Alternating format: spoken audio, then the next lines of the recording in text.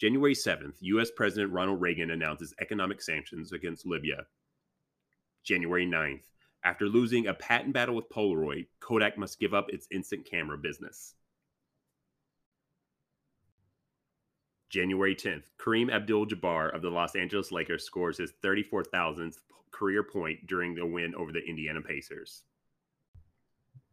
Today, we're going way back to 1986. Hey y'all, welcome to the Way Back Recap, a podcast that obsessively explores all things past, from our favorites in TV and film, to pogo balls and pillow people. Remember pillow people? It was a pillow, it was a friend, it was both. And then pogo balls. You know those things that looked like Saturn? There was a ball in the middle and then a piece of plastic for you to stand on it. And only the most coordinated kids could possibly operate a pogo ball. Most of us just fell a lot back then. I'm Brandon. And I'm Patricia. And in this episode, we're talking about the Golden Girls, specifically Season 1, Episode 15, In a Bed of Roses, which premiered on January 11th, 1986. Big year, 1986. You weren't even born yet at this point. No, but I was you were cooking. Gestating. Yeah. Gestating? There it is. Thank you. I was 2, living it up. The best 2-year-old life. I'm so excited to talk about the Golden Girls. I love this show. You love this show. Pretty universally loved at this point. Yeah, I would say so. I would think that is probably one of my favorite shows, if not my favorite show. If we're talking, I'm a big put a TV show on to go to sleep gal. Yeah, and you are. Golden Girls it's a classic choice. Put it on all the time. Yeah, it's also great just to have like background noise. It's very comforting. Very comforting. But also still a really great show 35, 36 some odd years Million years later. Yeah. Betty White's still going strong. We love you, Betty. For those of you who don't know, The Golden Girls is an American sitcom. Premiered in 1985, I think. Went on for about 6 seasons. There was a spin-off. Wildly successful. One of the most successful sitcoms of all time. And if we're talking about just being beloved, of course, but then we're talking syndication. Golden Girls made a fortune in syndication. Yeah, I feel like that was when I was first exposed to Golden Girls in syndication, was probably on Lifetime. Lifetime. I probably started watching Golden Girls, I would say, regularly when I was in high school. Yes. I remember it being kind of like on as I was younger, but I never really watched it because I was like, this ain't for me. Little did I know, totally it was just for you. It was specifically made for me. I watched Golden Girls when it was airing with my Aunt Lynette. And then my Aunt Lynette passed away right before I was a freshman in high school. And we moved from California to Kentucky. And I would watch the Golden Girls every afternoon. And it was a really sweet, it would make me think of my Aunt Lynette. So Golden Girls has a real special place in my heart. The idea for Golden Girls originally came from a skit that was made to promote another show called Miami Vice. I have no emotional ties to Miami Vice. It was a cop drama in the 80s. It has since been redone by Michael Bay. I don't think I've ever actually watched an episode of Miami Vice. No, I remember white suits. That's all I remember about Miami Vice. It used to come on FX. I remember that. No in kidding. Syndication. Yeah, that's all I remember from it. Wow. So the skit was creatively called Miami Nice. And it was about old ladies living in Miami, Florida. Because Miami, Florida, a lot of people retired to Florida.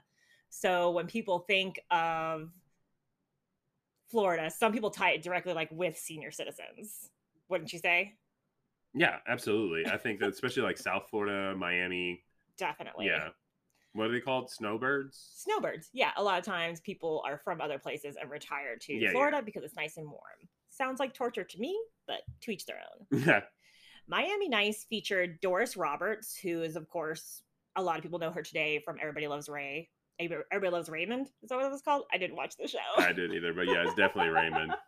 Everybody Loves Raymond, where she played the mom.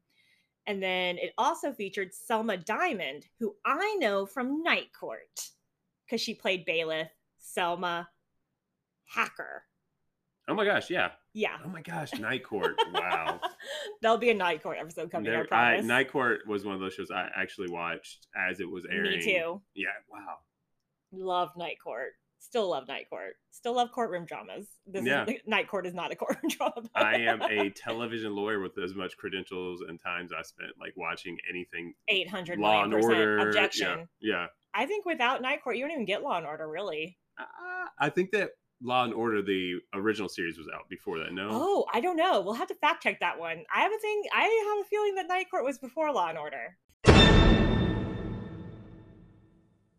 So we had our fact checkers come in to tell us that Night Court, in fact, did come out before Law and Order. So now that doesn't mean that they're related at all. But I'm going to make the sweeping generalization that without you Night are good Court, at doing those. Yes.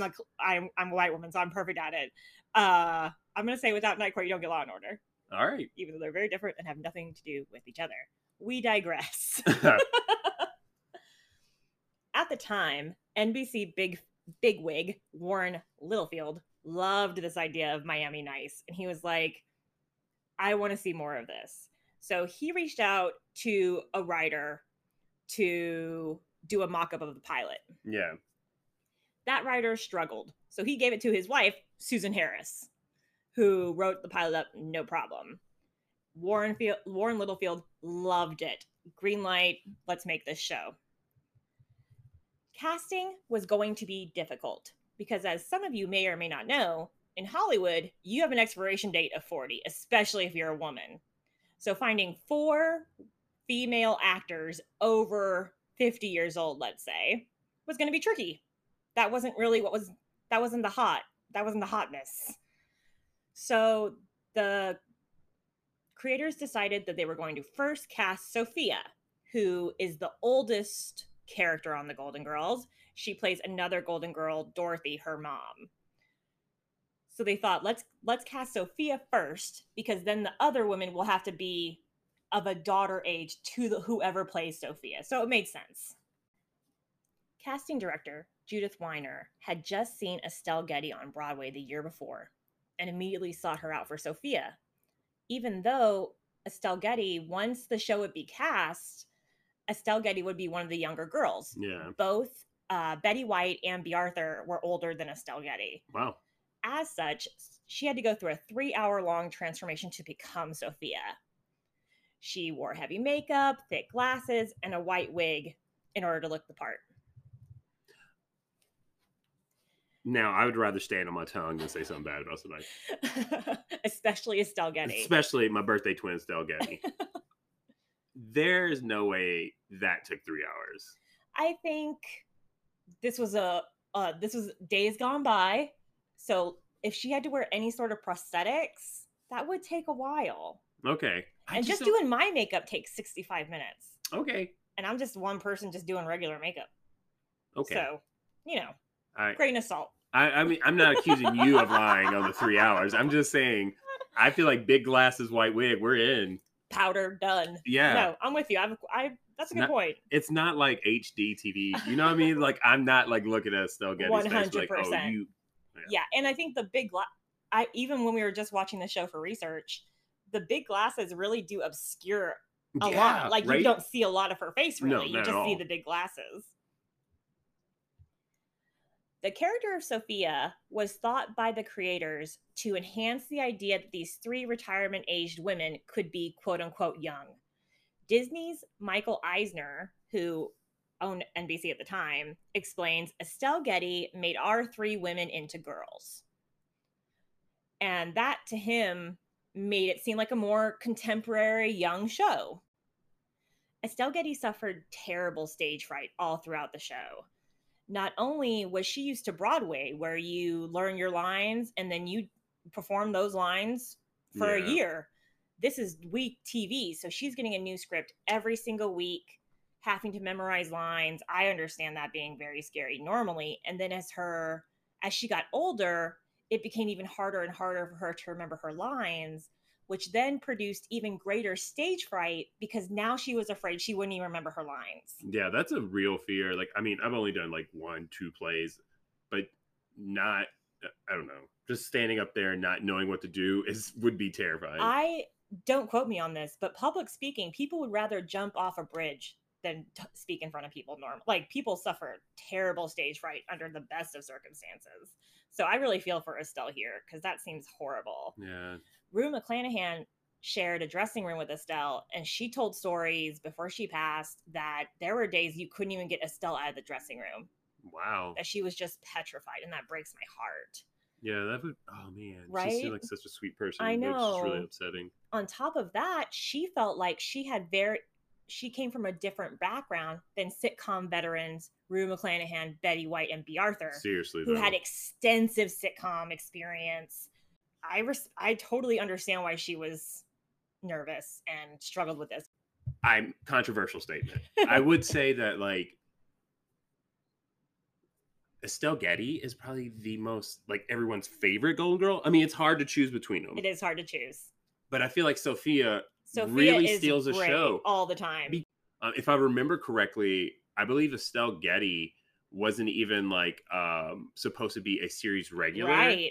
Like, I guess that she tested so well with audiences that they decided to write her into the series that way, right? That was an excellent choice. Oh, yeah. Like, Sophia balances that group out. Oh, yeah. Like, without Sophia, it's not the Golden Girls. No. 100% totally agree.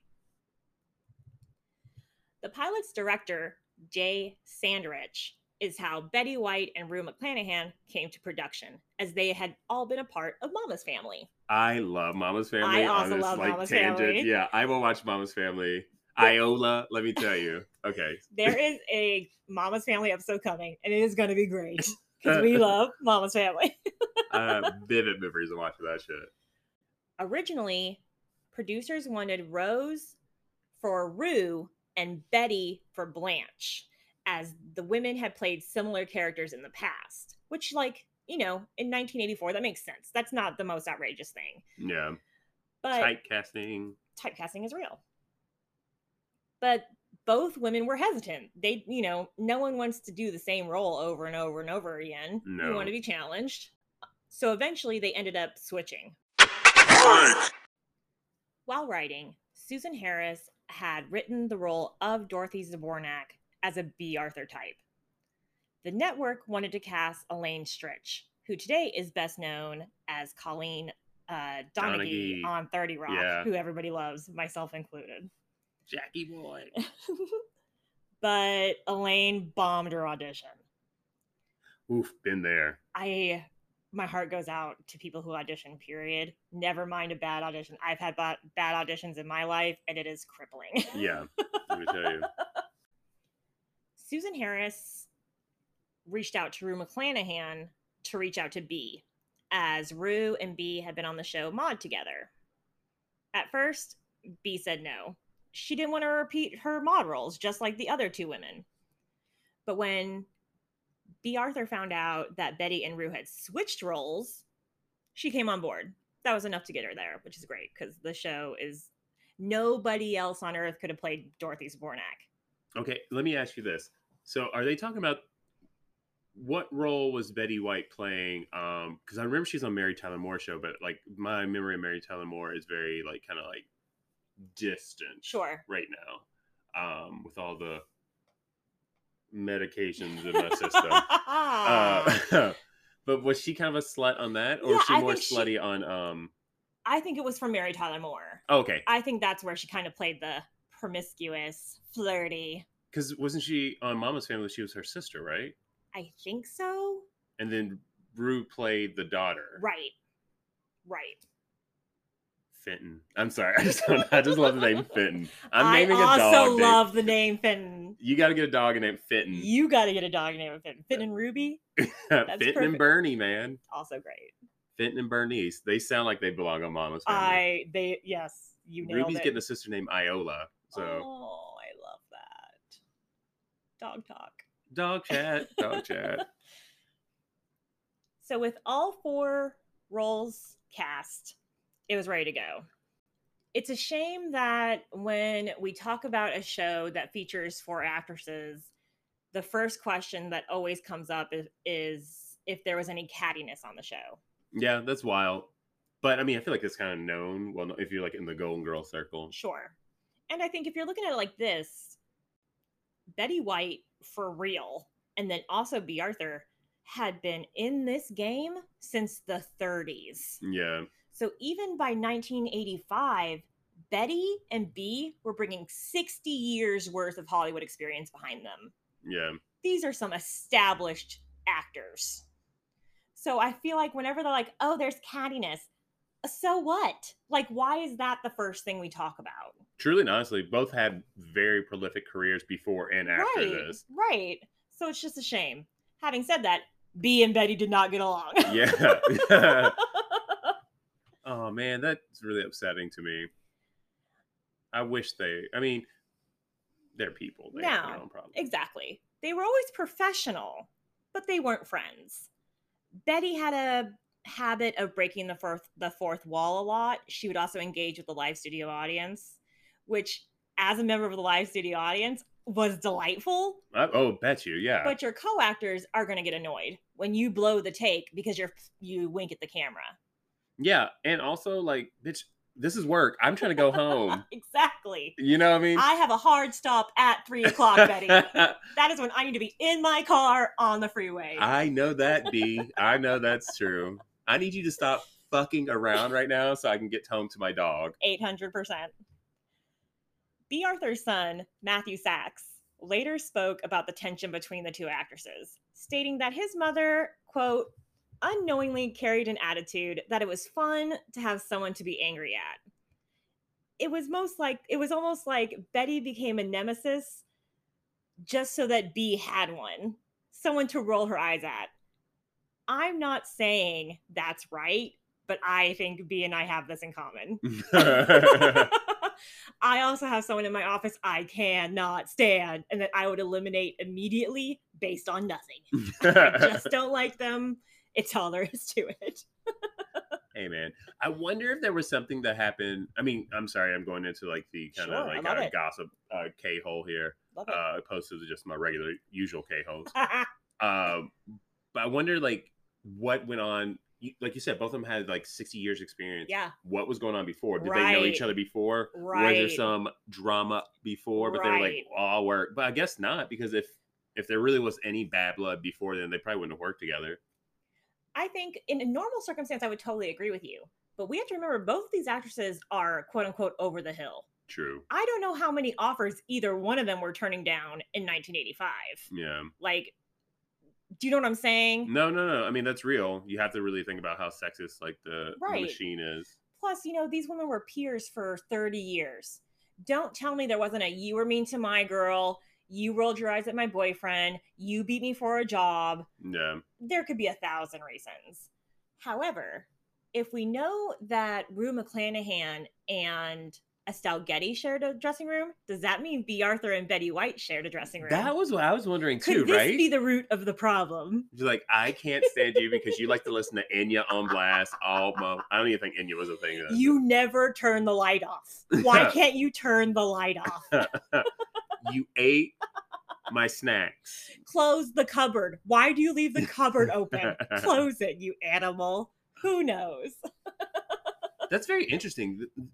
That is very interesting that you pose that, because it's like, okay, did they share? These are all, I have no proof of any of this. No. This is just us wildly speculating, like every piece of information you get on the show. Man. So before we get into the meat of this episode, I wanted to mention that this show featured many successful writers. Susan Harris, of course, was the head writer of the show. She was excellent. She wrote an episode of every single TV show that existed in the 1970s. Yeah, truly. If you liked it, she wrote it. She wrote for Benson for a long time, All in the Family. Golden Girls also featured other writers that would go on later to have huge success. Mark Cherry, of course, who developed the Desperate Housewife franchise, and Mitchell Hurwitz, who would go on to create Arrested Development. Not my favorite, but I know other people love it. I love Arrested Development. The episode we're talking about today, In a Bed of Roses. The episode begins with Rose arriving home with her current boyfriend, Al Beatty. They're standing at the door, saying goodnight, and you can tell both Al and Rose kind of feeling the itch. They've been dating for a month. maybe it's time to spend the night. Let me. Okay, not to throw my business out there, but I mean, we're all friends here. Yes, we are. And there's no judgment. I don't think I have ever waited a month to sleep with somebody. No, I mean, you're a notorious slut. Yes, very much so. Why I identify with Golden Girls so much. I'm very much them. I feel like this may have caused this. You know, I think for every person it's different.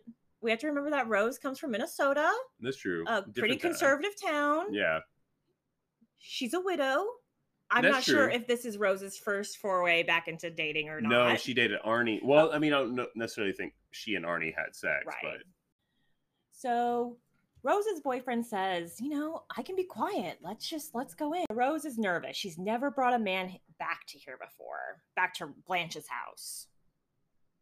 But Al says, you know, don't worry about it, honey. We can keep it quiet. It'll just be us. Al's horny. Al is desperate for it. Yeah. And I get it. Betty's a catch.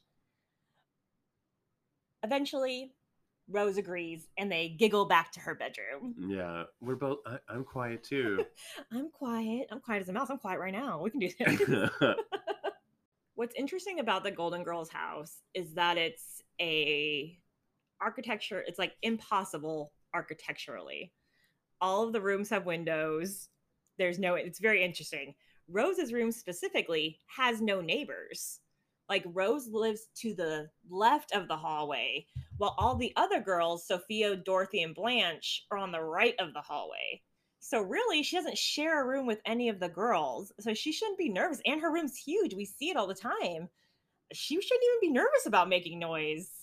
She's on the other side of the house. You don't know how noise travels in that house, girl, or how you don't Thin know what walls. Rose Could is be doing. thin walls. Also, we don't know. Yeah, thin walls. God, I mean, been there.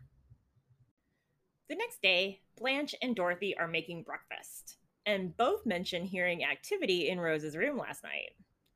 Well, must have been some dream you're having last night. Sorry. Dorothy doesn't talk like that, but Dorothy immediately gives Rose the benefit of the doubt. Oh, Dorothy's like, oh, did you have a bad dream? Like, what was happening? While Blanche is giggling that those sounds sound like love making sounds. She's like, isn't it weird that nightmares and sex sound exactly the same? Question mark. And Rose vehemently denies it. No. I just, Dorothy's right. Like, I was just having a nightmare. However, when Sophia arrives and reveals that she went into Rose's room to put away laundry, and she saw a man in Rose's bed. Furthermore, the man that she saw in Rose's bed is dead. The ladies erupt. Rose comes clean and says, yeah, she did bring Al last night, but he's just sleeping. Sophia's jumping to conclusions she's wrong. But Sophia points out she used to live at Shady Pines retirement home. And if she knows one thing, she knows a dead body when she sees one. Oh, yeah. I love it whenever we reference Shady Pines. I tell my mother, who is older than all of these women on this show, I always tell them, like, you know, I make Shady Pine jokes all the time with my mom who has never seen an episode of the Golden Girls and does not understand Shady Pine's jokes. I make them all the time at her anyway, and I always laugh. Yeah, that's all you really need. And then it's like, she made that joke, it was like, death comes to visit more than children. It's really good. Yeah. Really which, good. I mean, really solid. Dark. Our retirement homes are going to be really fun. Are they? I don't really Millennial retirement homes are going to be full of Kelly Clarkson and MTV reality shows. It's going to be great. I don't know why, but I just picture like retirement homes because I haven't been to one in quite a bit of time. Just like people playing like on a what's it called, like sonograph. What is the old timey? Oh, a phonograph. Phonograph. Yeah. The Kelly Clarkson. Since you've been gone on a record, 100 million%. Like Mr. Burns or some shit. I love it. Like so many other times, Sophia really steals this scene. Like, he's dead. Her line reading is just really excellent and makes me laugh every time. You can light firecrackers in his nostrils. You won't wake him. Rose really thinks this motherfucker is like sleep or trying to convince herself that he's asleep. You hit the nail on the head. She is desperately trying to convince herself. Like, Betty's great in this scene. She looks petrified. Like, not only is she's embarrassed because the other ladies know. Like, she already didn't want this to happen. Now Sophia is saying he is dead. What? No, this is too. I haven't even had coffee yet. Like, Oh, you man. guys are just attacking me in the morning. I would scream. I would. Yeah. It's early in the morning. I put on my nicest coral jumpsuit. I guess it's not a jumpsuit. It's more of like a sweater combo. All of the ladies are wearing several layers of pastel sweaters Yeah, that in is. Miami. Dress I'm code. Very wearing that in chilly. Miami. Yeah. Now the group is now they have to make a decision about who's going to go check on the body. Who's going to check to see if Al's dead? Rose cannot. She says, absolutely, I'm not going in there. No, you can't make me. Not going to do it. Blanche has a phobia of dead bodies, which I think maybe all people have phobias of dead bodies. Like, I don't, except for a small populace, I don't think a lot of people want to see dead bodies. No. But I digress. I don't definitely want to see a dead body, but I kind of identify with Blanche on that. I think you identify with Blanche a lot. Very much so. I'm more of a Dorothy, obviously. Eventually, Dorothy agrees to go check on the body. I don't think she agrees. I think she just got fed up with everyone. She gets else. frustrated. Yeah. Classic. And as she storms off, she immediately comes back in and asks Sophia to go with her. She needs her mom. It's so sweet. I still love it. Unfortunately, Dorothy verifies that Al is indeed dead. Wah, wah. Sophia was so excited to announce that he's dead. Like, she was like, I was right. Y'all just didn't know. Sophia lives for a I was right moment. Me too. She's a Leo through and through. Yeah. Like, don't even get me started. Man, I am an amalgamation of Estelle Getty and, I guess, well, the character. You're a Sophia Blanche combo. Sophia Blanche combo with the genetics of Rose. So yeah, I'm a Dorothy Sophia combo, I think. Except I could never. I need. Dorothy wears a lot of straight up and down clothing. I need a silhouette in my clothes. Blanche son of Sophia Rising. I think we're all Sophia Rising for sure. So now that we've confirmed that Al is dead, we need to notify his sister, because in the scene before this, the reason they couldn't go to Al's house is because Al said he lives with his sister and she's a super light sleeper. So that's why they had to spend the night at Rose's house to begin with. Which, first of all, Rose, let me tell you, as a former slut, if someone tells you they live with a sibling or something like that, usually it's a lie. It's a lie. And I am super close with my big brother. And if we were both single senior citizens and we lived together, there would only be high fives about bringing somebody home. Like, way to go. A's across the board. Yeah, I'm only proud. So, because this is in the olden times, Blanche has to dig out what an old artifact called a Yellow Pages phone book in order to find Al Beatty's phone number in Boca Raton. So they find the Beatty's phone number and they convince Rose eventually that she has to make the phone call. So Rose dials the phone. Hi, is this Miss Beatty? Rose is quiet. And then we just see Rose respond with nods. We don't hear a lot of the conversation. And Rose hangs up and looks even more upset. And Dorothy says, well, did you tell her?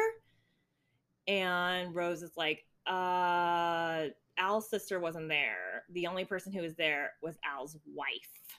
Dun, dun, dun. Bad news.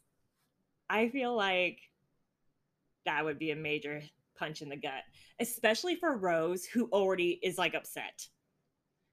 Already upset, dead guy in your bed. Not only is there a dead guy in your bed, but your dead guy in the bed is married. Yeah, and you just had to tell his wife. Or you haven't yet because you panicked, because you bailed, because you weren't expecting his wife to answer.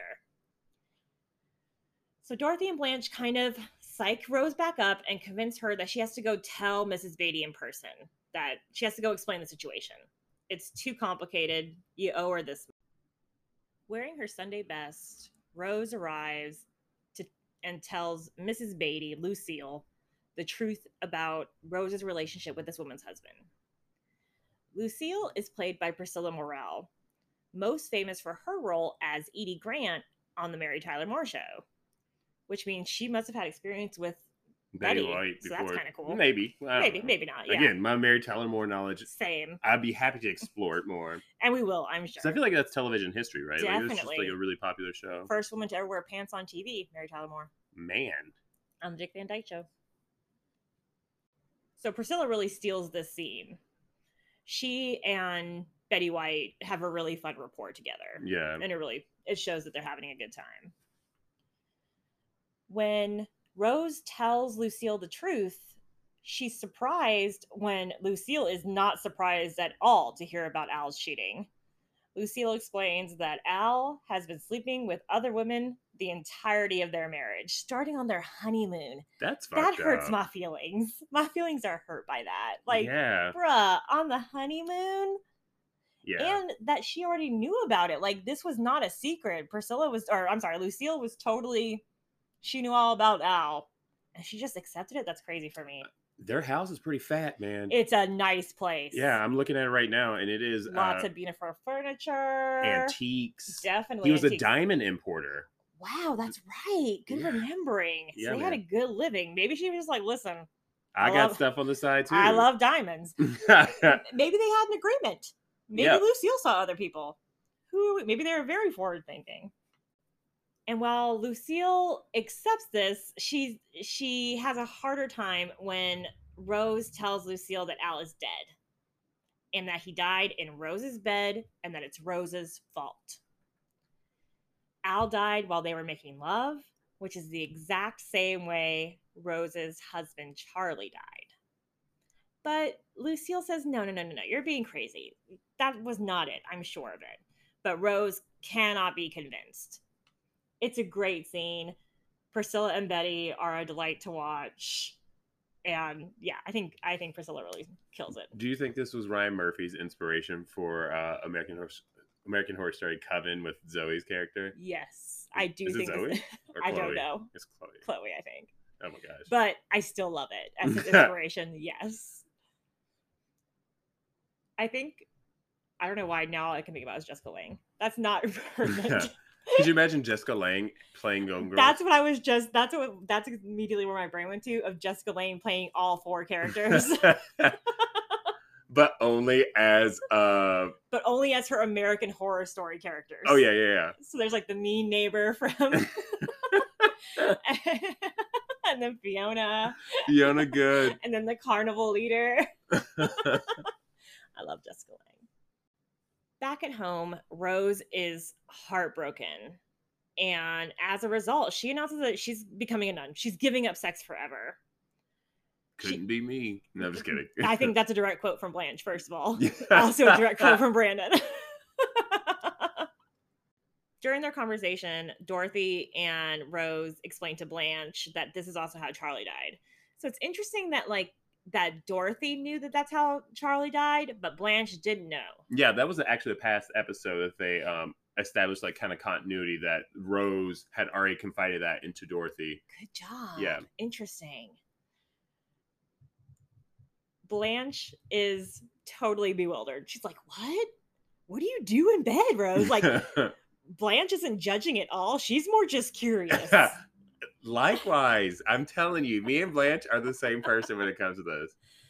So, as she does, Rose tells a story about St. Olaf, her hometown, about a woman who clearly and maliciously killed her husband. During this story, and I always encourage you, when you're watching The Golden Girls, whenever Rose is telling a St. Olaf story, keep your eye on B. Arthur. Because B. Arthur loses it all the time. She maybe didn't like Betty White, but she sure as shit thought she was funny. Oh, yeah. Because even during this scene, B. Arthur has to turn her head and basically look into her elbow so that the camera does not see her cracking up, because she's cracking up. And I love it. I love watching actors break. It's my favorite. That night, the girls are going square dancing. Dorothy is wearing a very heavy plaid garment, maybe dress, maybe a top and skirt, we're not sure. Blanche shows up in a cowgirl satin fringed outfit. It's amazing. If a person were ever to appropriately do an impression of Blanche, I would request this satin cowgirl outfit Satin cowgirl. because it makes me happy. On the sofa, we find Rose, who is already in her robe. She is not going square dancing. And you know that's hard for her to say because you know Rose Nyland loves square dancing. Oh yeah, I'm sure St. Olaf had the best square dances. I bet it got turned, and I bet Rose was great at it because from the dance marathon episode, we know that Rose is a great dancer. Also, sidebar, did you ever do square dancing in school at all? We did it, yes, in 8th grade. Oh, wow. We were learning square dancing. I feel like it was like my 9th grade year that we learned square dancing. It was like a part of our gym curriculum. I was like, why am I ever going to need to learn this? 8th grade, it was also part of our gym curriculum. Furthermore, it was taught by a coach, a lady coach, who would no more go square dancing than she would tap dance on the fucking ceiling. So she's explaining it to us, and she's like, this is the stupidest thing we're ever doing. Why is it Get in a square? I don't know. I have no idea. I wonder if it's still a thing. Like, if you have young people in your life, did they learn square dancing in school? Maybe it no longer is part of curriculum, is what I'm trying to say. I mean, Inga Lundqvist, what is she, some Swedish lesbian? So while both Dorothy and Blanche are trying to convince Rose to come, just come and dance. Even if you think having sex with a man will kill him, dancing won't. Come dance. If you're dancing right, you definitely going to kill him, in my opinion. But Rose refuses. She says absolutely not. And by the time Sophia shows up in her bolo tie and cowboy hat, Rose isn't budging. Sophia's adorable in her little cowboy outfit. She looks adorable. And the audience erupts when Sophia comes out. That's why I always think back to Estelle Getty, because I feel like if you're the studio audience, right, I'm there to see Sophia. Yeah, she says the most outrageous things. Like, she's the funniest. Yeah, she's going to give you that one line. She's the star of the show. Agreed, man. She's the Alf of the show. Right. And so it makes me really sad that she struggled so much when I think she was beloved. We see a flash forward of a couple weeks. We're out on the lanai. Sophia and Blanche are cheating during a card game with Dorothy when Rose pops back up. She's got luggage. She's about to go away for the weekend with her new beau, Arnie. Despite her fears, she's going to go on this trip. Good for you, Rose. It's so hard to get back on the horse. And she's wearing a remarkable dress. Yeah, her pilgrim's best. It's very pilgrim chic, minus the chic. Awaiting her return, Blanche and Dorothy speculate about whether or not Rose slept with Arnie. It's a fun conversation because it gives Dorothy a chance to rip on her ex Stan, which is one of my favorite things. Oh yeah, we love a good Stan joke in this house. Love a Stan roast. When Rose returns, she tells her roommates that Arnie died. And then when the sheriff came and Rose told them what happened, that they slept together, that's how he died, the sheriff didn't believe her. So she slept with the sheriff. But then the sheriff died. Blanche and Dorothy are shocked, horrified. But Rose starts to giggle. And she says, just kidding. We had a great time. Nothing happened. Just kidding. I got dick down all weekend. We should all be so lucky. But Blanche and Dorothy are pissed. And they storm out of the kitchen, mad forever.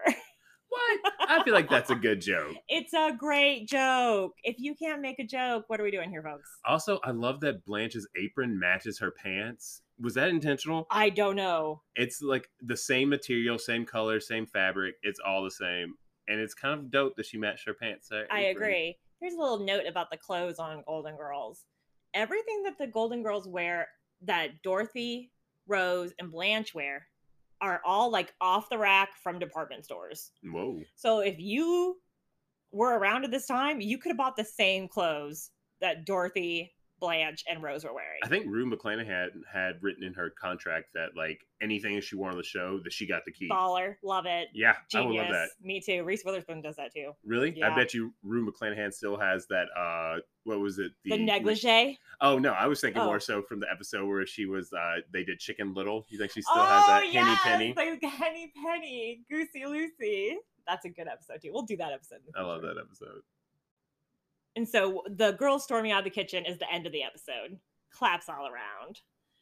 This episode was one of the first on which the writers were really pushing the envelope. According to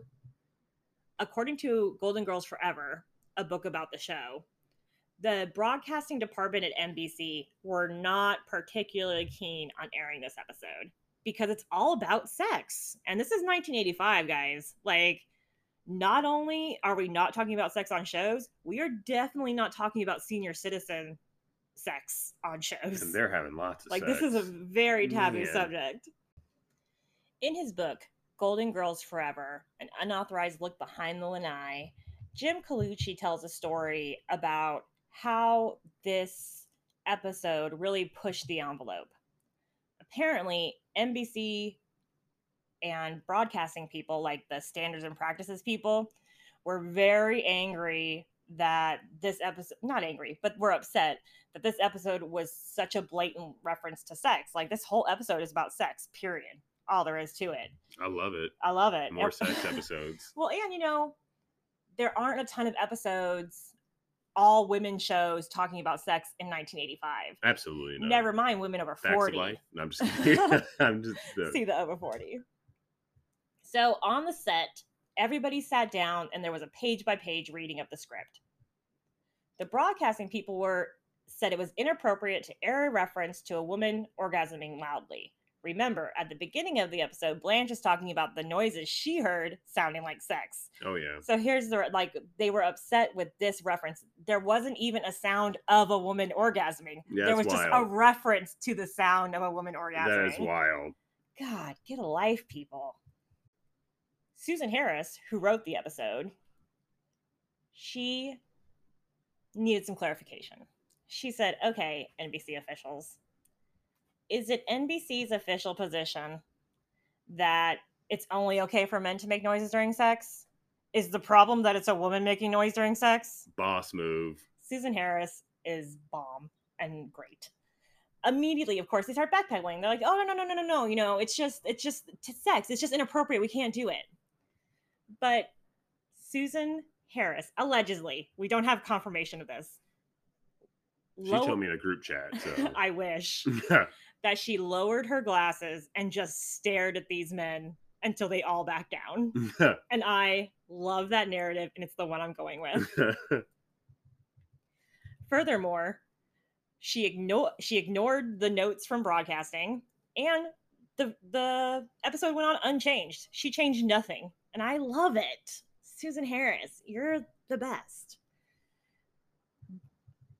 Golden Girls was not shy to talk about real life. Yeah, that's one of the great things about the show. It's really one of the best parts of the show. In the 1980s, Golden Girls talked about every possible, controversial topic of the time. We talked about same-sex marriage, coming out, homelessness, poverty, AIDS, discrimination against people with AIDS or HIV, immigration policy, sexual harassment, teenage pregnancy, adultery, bad medical care, sexism, miscegenation, interracial marriage, environmentalism, addiction. Poignant.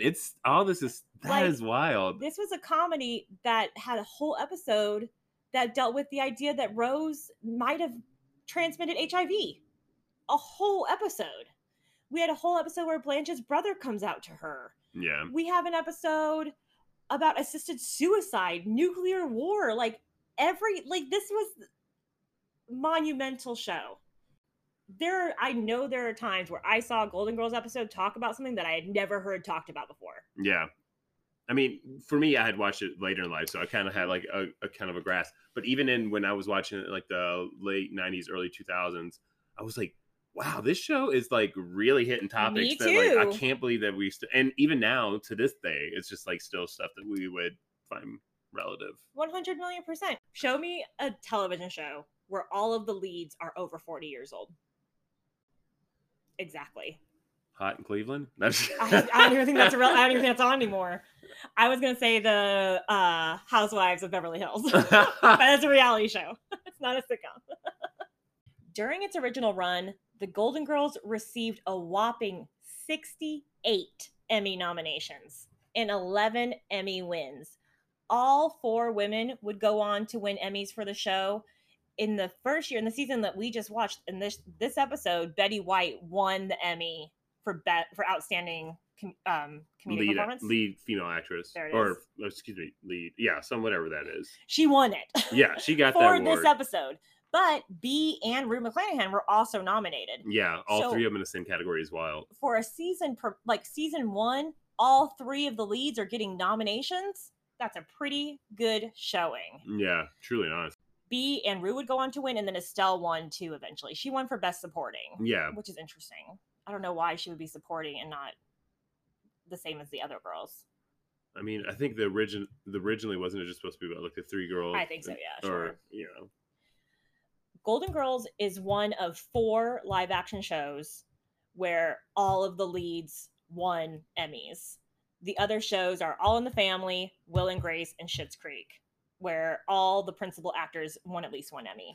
That's a cool club to be in because those are all really great shows. I mean, I don't really know much about All in the Family, but I definitely watched some Will and Grace and Schitt's Creek like it was my job. Huge Schitt's Creek fan.